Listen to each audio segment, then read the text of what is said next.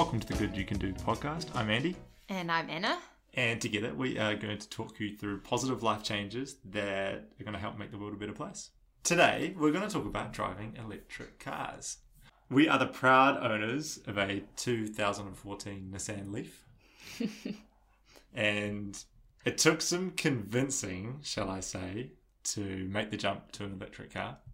There's a bit of a backstory here. We got married 5 years ago, and a week before the wedding, I surprised my wonderful wife with her dream car. And unbeknownst to her, but she as well, we had together brought an Audi A3. And it was gorgeous. and Anna cherished this car for many moons. And it was fun to drive. It was zippy. It looked cool. It was stylish. And then I went into this kind of evolution of being more green and more, climate friendly, and these sort of subjects became really important to me, and I slowly convinced her that we should switch to an electric car. But dare I say, it did take some convincing. I was a touch hesitant. Please, darling, sell your beautiful Audi A3, your beautiful European car, and for swap the ugliest car on the road. Yeah. Possibly the ugliest car in production.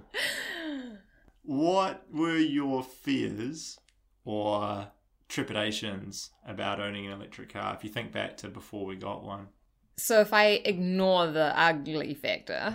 Which is a big thing. Which is a big thing, but you have to ignore that. It was 100% range anxiety. So it was fear that I would get stuck. And the problem with electric cars is that you can't run down the road and fill up a small canister with petrol to get you going again.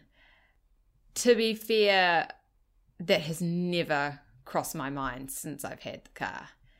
It seems like such a small amount when you're buying these newer Leafs or newer electric cars that don't quite have a massive range yet, that 120 kilometers seems like nothing. But I would struggle to drive half that in a day, next to every day, So has it ever? You basically go somewhere every day, apart from while we're in lockdown. But in general life, we'll go on adventures, usually every morning and sometimes in the afternoon. Have you ever come close to running out of? I think the lowest I ever got was 10% of charge, which was approximately 14 kilometers. And that seems like a tiny, tiny number, because when you are in a petrol car, if you got your car down to 14 kilometers range, you would be freaking out. You would not have let it go that far. But the fact of the matter is I'm usually not more than 14 kilometers from home. So everyone should know that I'm a stay-at-home mum, and we have 2 kids, and we go out on activities all around Wellington in the morning. But we live in the northern suburbs, and I can my car can take me to the airport and back twice in a day. Once I knew that, my fear was pretty much erased, because I would never drive to the airport twice in one day. And the airport is basically on the opposite side of town. So if I can go that far and back, then it's definitely going to take me into town, to the supermarket, to kindy drop-offs, to friends' houses. It's going to allow me to do all that without ever having to worry about running out of juice. And you charge it every night? Yes, so it's set to an only 80% charge, because that is better for the long-term health of the battery.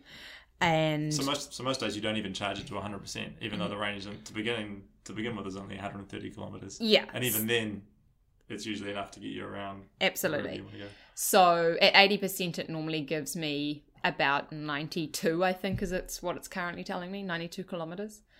And I just plug it in every night. It's on a timer, so it just switches on at about 9 p.m. and turns off at about 6 a.m. But to be fair, once the power turns off at 6 a.m., it's already been charged, unless I've had a particularly heavy driving day the day before. But yeah, so I just plug it in every night. It maybe took me 2 weeks to get used to plugging it in, and now it's just second nature. I find myself plugging it in the middle of the day even if I know I'm going out at night, because it's just habit. It's what you do. You take your bag out of your car, you get the kids out of the car seat, you plug your car in, you close the garage door, you walk away. It's just part of the routine. Did you have any other fears before we got one? To be fair, not really. Mainly the ugliness factor, eh? Mainly, which just sounds so terrible now, but I must admit I noticed in the first week of driving it that people treated me differently on the roads. So I don't know if it's just a general bias that people have, but they saw an Audi, assume it's a fast car, and wouldn't try to pass me, would let me in more places. You know, they see the Leaf, and maybe I was more conscious of it, or maybe it is a legitimate factor, but people would try and pass me more often, maybe assume that I was a bit more of a slower, more conservative driver, wouldn't let me pull out in front of them because I didn't want to be stuck behind the Leaf. But the fact of the matter is that I can actually drive faster than most other people on the road, especially when it comes to going up hills and things, because I don't have to worry about churning through gas. I'm not burning money when I drive up a hill faster because I just go home and spend 20 cents to cover the cost. You know, I'm not burning through dollar after dollar driving up a massive hill. So I think people are often shocked by how zippy it is, and how much suddenly you don't have to concern yourself about the way you drive to try and preserve how much fuel you're consuming, because you suddenly don't have to do that. It doesn't matter how you drive. I think something that might surprise people when they first take one for a test drive is just how zippy it is, just how much, I guess, torque you'd say. It's got so much give and go, and the acceleration is instant. Like the moment you even touch the accelerator, you're just zooming off. Yeah, you are. And it makes this beautiful, gorgeous sound. Yeah. Just like it's very futuristic, yeah. Yeah, you feel like you're driving the future. It's awesome. I can't wait to drive it. If I have the choice, I've got a Toyota Prius as our other car, but if I have the choice, I always want to take Anna's car wherever we're going. It's the funnest car to drive. Why didn't we buy an electric car sooner?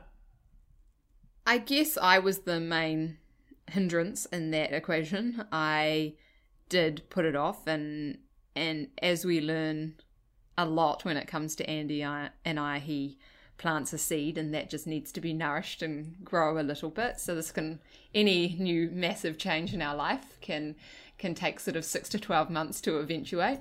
It's interesting though, because once you gave me permission and said, okay, we can get an electric car, I went into paralysis by analysis mode. When you look on Trade Me, there's just hundreds and hundreds and hundreds of Nissan Leafs. It's a really easy car to find now.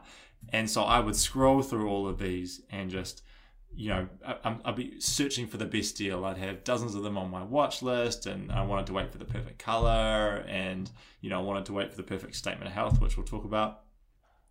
What you did so well was, you know, this went on for a few months while I was dilly-dallying around waiting for a bargain.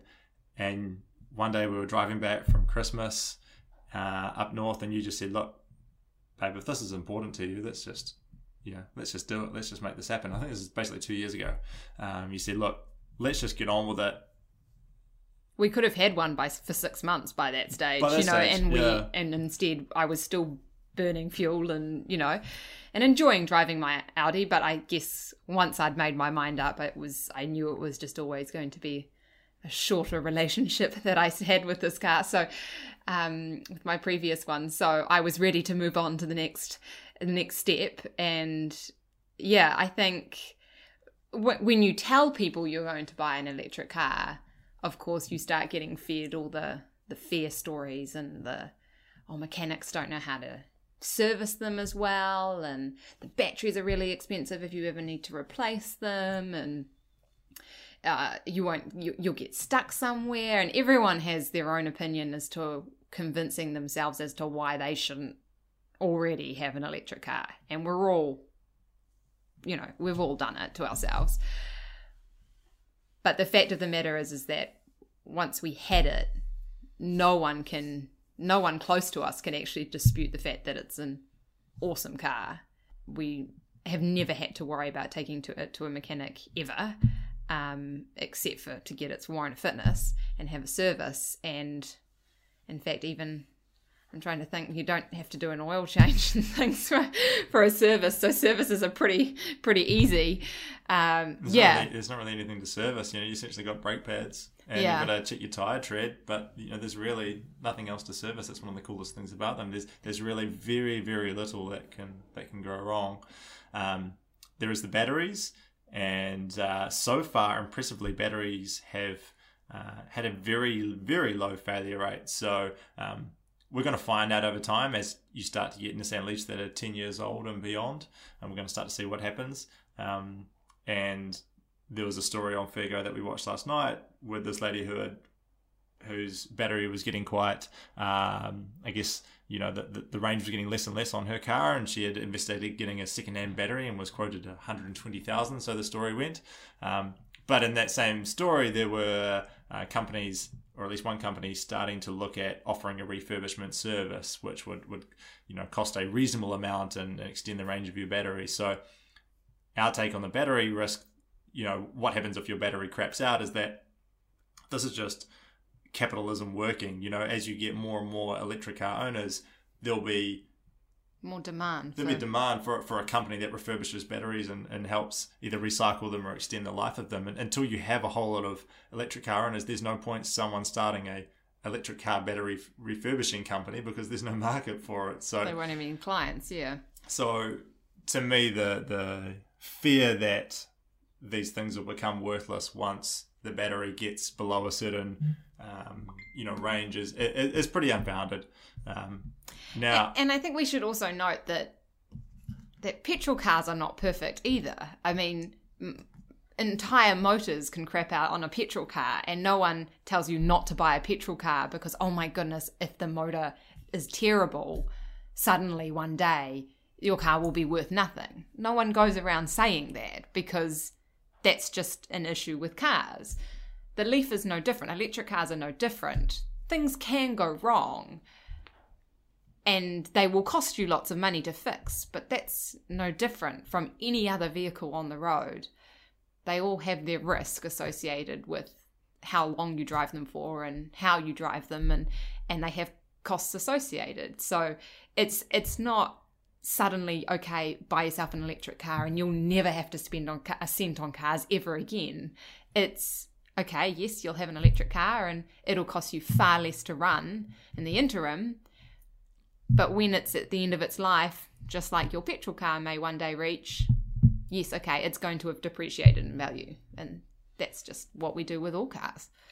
To mitigate the risk, there are some, bits of advice you could follow. And this is the criteria that I followed when we were looking, and by no means am I an expert, so I'll offer you what we did, but I'd suggest getting some advice on this matter. But first thing I looked for was I wanted for us to buy an electric car from someone who sold a lot of electric cars. So we bought ours from Country Cars in Lower Hutt, and part of that was they had, the time we went to go see them, they had 20 electric cars on the lot. So every single car had, the complete battery health reports. They had all the paperwork you would expect to see. They knew what they were selling. They sold a lot of Leafs. They knew the pros and cons of them. You can buy secondhand from an individual owner, but you want to see a battery, what they call a battery health report. You can get a thing from like Repco and Super Autos, I think, called a Leaf Spy, which is like a little thing that plugs into the car and syncs with your phone and gives you the health of the battery. But if that sounds like too hard basket for you, then I'd go along to a dealer that sells electric cars. If you're a bit of one to do a lot of research on these things, there are Facebook groups, there are organizations online that you can join up to where you can get a whole lot of advice, and there are people that are really happy to help in this regard. In terms of the battery health, with Nissan Leafs, you have this 12-bar system, which the 12 bars represent the sort of health of the battery.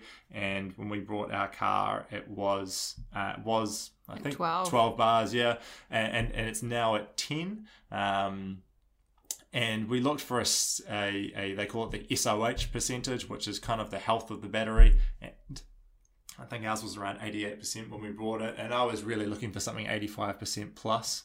I wanted something that, I was happy to pay a little bit more for a car that had a really good battery rather than one that looked a bit newer but had been thrashed around and maybe the battery was a little bit more worn out.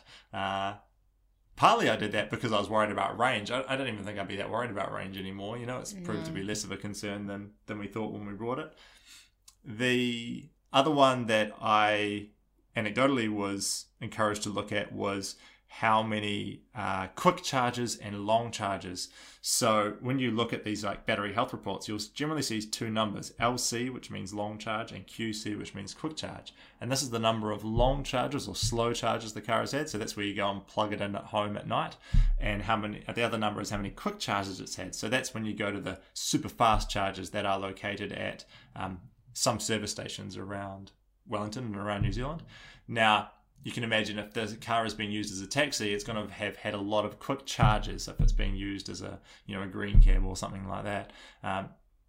Now, again, I'm not an expert on this, but I was informed that if the battery has had a lot of quick charges, it can wear it out a little bit quicker. So I tried to avoid cars where most of the charging had been done via quick charge. So that was just what we did. Not guaranteeing that's the perfect way to look at it, but it was something that came into our criteria. And probably a key point to note, which I didn't point out before, that a slow charge is just plugging it in at home, but there are no special plugs required for a Leaf or Tesla's. I think might be a little bit different, but I literally plug it in. I put a timing plug onto our socket because I wanted it to turn off and on automatically, but it is just your normal standard house plug on the wall, so you don't need to plug. And I mean, potentially if you park your car outside, yes, you might need to consider getting a special outdoor plug if you're then going to charge it while it's parked outside. But if you're in a garage, all you need is to be able to get the front of the car close enough to a plug. It's that simple. And it kind of becomes like your phone. You go home and you plug your phone in each night when you go to bed. An electric car is simply like that. You come home from wherever you've been, and if it's the last outing of the day, you plug the car in, and the next day, it's ready to rock and roll. So on that note of charging, one of the things that you've mentioned to me so many times since we've owned an electric car is just how nice it is never having to visit a service station. It's fantastic. I mean, when you've got two kids in the car and you're running late and they're screaming for a snack, and it's the last thing you want to do is see that empty light come on and you have to go pull into a petrol station and fill up with gas. What do you do with your kids? Do you take them both inside if it's pouring with rain? I mean, I know there's wonderful pay at the pump sort of things now, but do you lock your kids in the car while you have to go in? I mean, there's all these sorts of things to consider.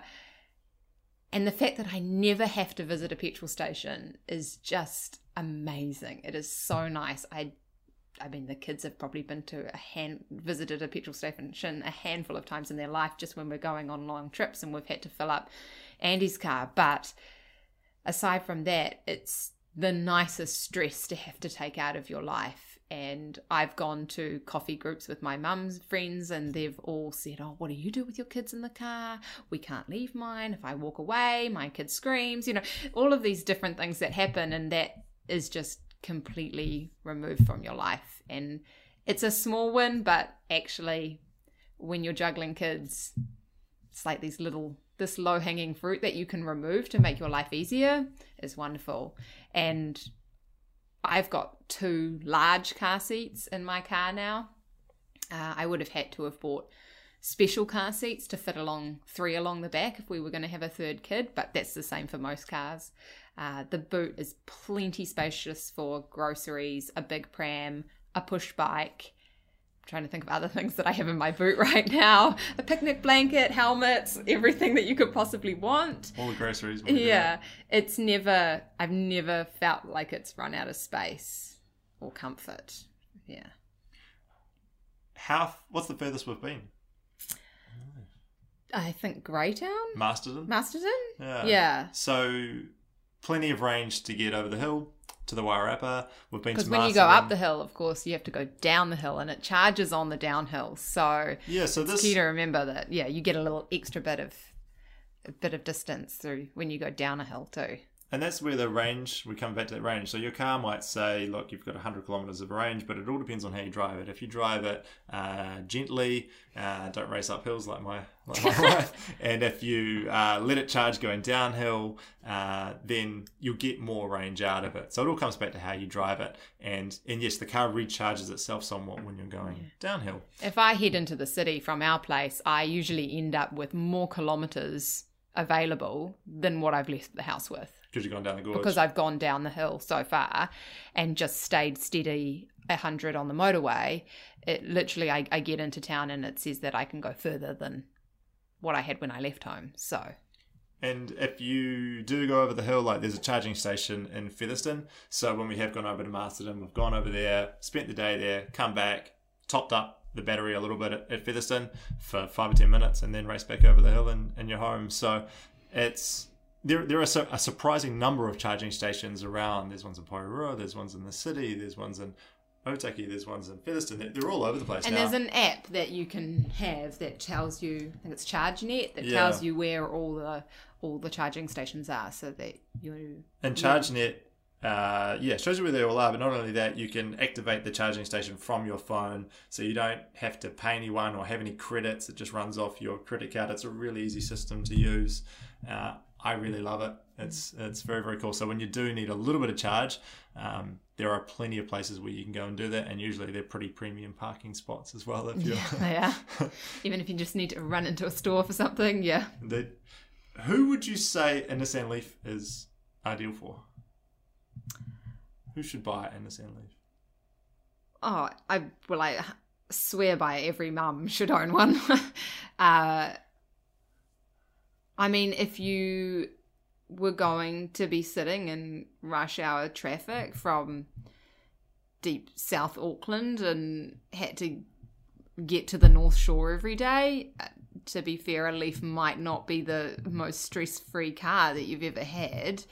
But if you have a, under half-hour drive to work each day, there's no reason why one of your cars in your family unit couldn't be an electric vehicle. You've always got, the bonus for us is that we've always got the Prius, so we can go around New Zealand if we need to. So this is one of the big things that people have as a fear before they buy a Leaf is, what about when you want to go out of town? Yeah. What do you do when you want to go further than 130 Ks? And we do. We often go to Taupo, which is about 380 Ks away.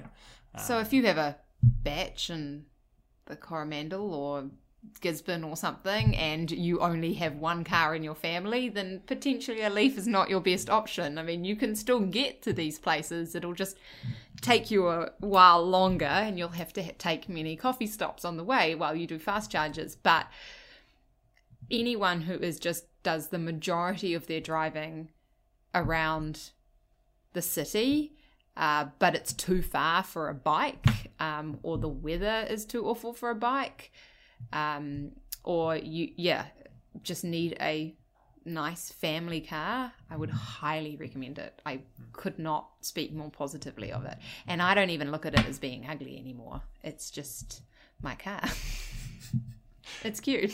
I think as well, I'd look at the long distance thing. If we only left Wellington for a long distance trip once a year, I'd probably get rid of the Prius too and just hire a car for that 1 week when we go away. It's you got to look at costs of insurance and that's right, filling it with gas and depreciation and all of that carry on. And actually, it might be more affordable for you to just hire a car for a week, which is a perfectly good option. There's one more note on the charging we should say as well, which is you can get certain power companies offer deals which are optimized where you get cheaper power at night. So they're designed for electric car owners, so that while you've got it plugged in at night, your power's a lot cheaper. And so that's partly why we have ours on a timer, so that the car starts charging at 10 p.m. at night when power is a little bit cheaper. So there are options you can go down to make it even more cost effective as well.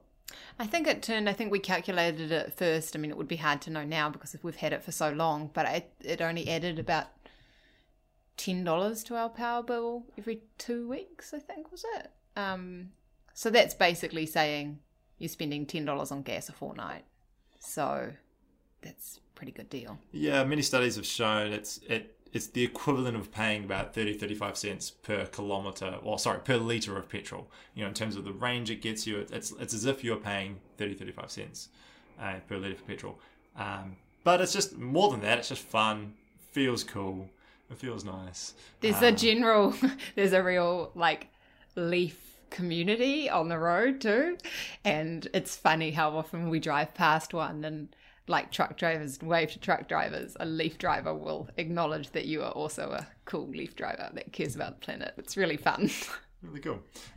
We talk about Nissan Leafs a lot. Generally, that's the sort of most affordable option in the electric car world. Everything else is a big step up. You've got the Kia Soul, you've got the Hyundai options. You've got obviously Teslas, which are 70, 80 grand plus. And my dream car, which is the electric A3, the Audi e-tron. The Hyundai Elantra is the electric one, I believe. So, the Ioniq. The Ioniq is the Hyundai one.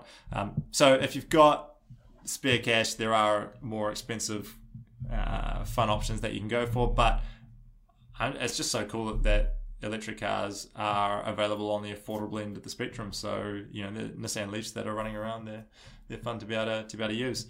One thing I should touch on before we go is, since we've owned a Leaf a few times, people who don't agree with owning an electric car have sent us, they'll send us a link to a study which shows that over the life of the car, electric cars do more damage to the environment because of the mining that's involved in getting the cobalt or the lithium that goes into their batteries.